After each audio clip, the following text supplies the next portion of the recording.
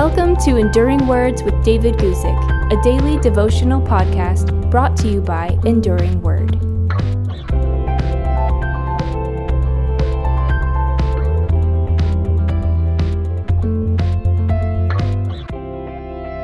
Today, let's talk about a time where in the most famous sermon Jesus ever preached, he pressed his listeners to make a decision between two claims. You'll see what I mean when I read to you from Matthew chapter 7, verses 21 through 23. This is towards the conclusion of Jesus' great Sermon on the Mount. Matthew chapter 7, starting at verse 21. Not everyone who says to me, Lord, Lord, shall enter the kingdom of heaven, but he who does the will of my Father in heaven. Many will say to me in that day, Lord, Lord, have we not prophesied in your name, cast out demons in your name, and done many wonders in your name? And then I will declare it to them, I never knew you. Depart from me, you who practice lawlessness. As Jesus continued the conclusion of the Sermon on the Mount, almost to the very end here in these verses, he called each of his listeners to another decision. And this is what he said, not everyone who says to me, Lord, Lord, shall enter the kingdom of heaven. Jesus spoke here of saying the right thing, where these ones called Jesus Lord. That's the right and good thing to say. It's absolutely important to say that, but it's never enough by itself. We must use the language of Lord, Lord. That's true. Jesus doesn't rescue us if we do not use that language. Though hypocrites may say it, we should not be ashamed to say it. Yet to only say it is not enough. This warning of Jesus applies to people who speak or say things to Jesus or about Jesus, but don't really mean it. It isn't that they believe Jesus is a devil. They simply say the words very superficially. Their mind is elsewhere, but they believe there's value in the bare words and in fulfilling some kind of religious duty with no heart, no soul, no spirit, only bare words and passing thoughts.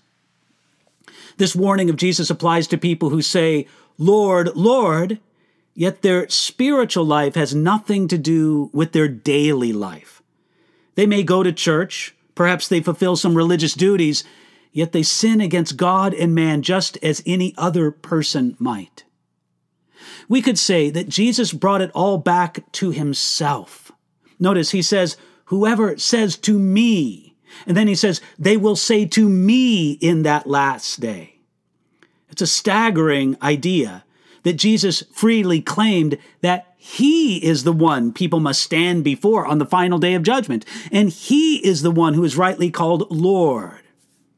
This somewhat obscure teacher, in what at that time was a backwater part of the world, claimed to be the judge of all men in that day, the coming day of judgment.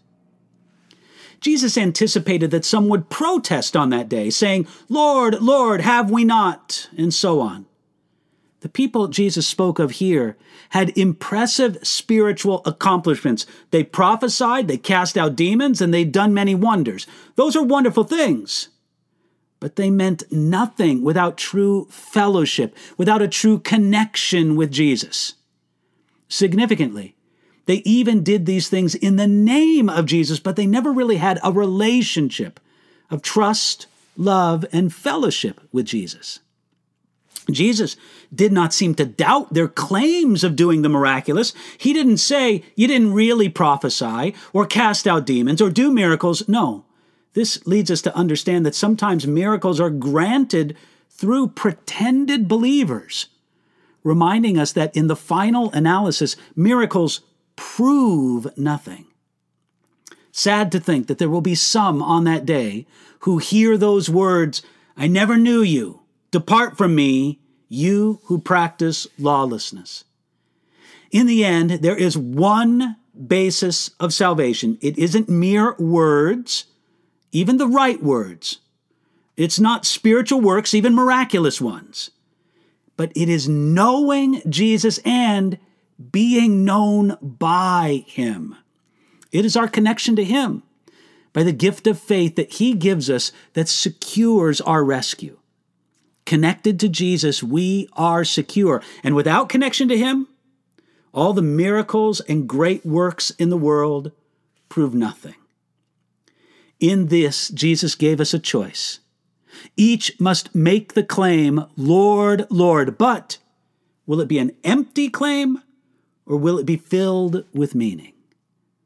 Your destiny depends on the answer.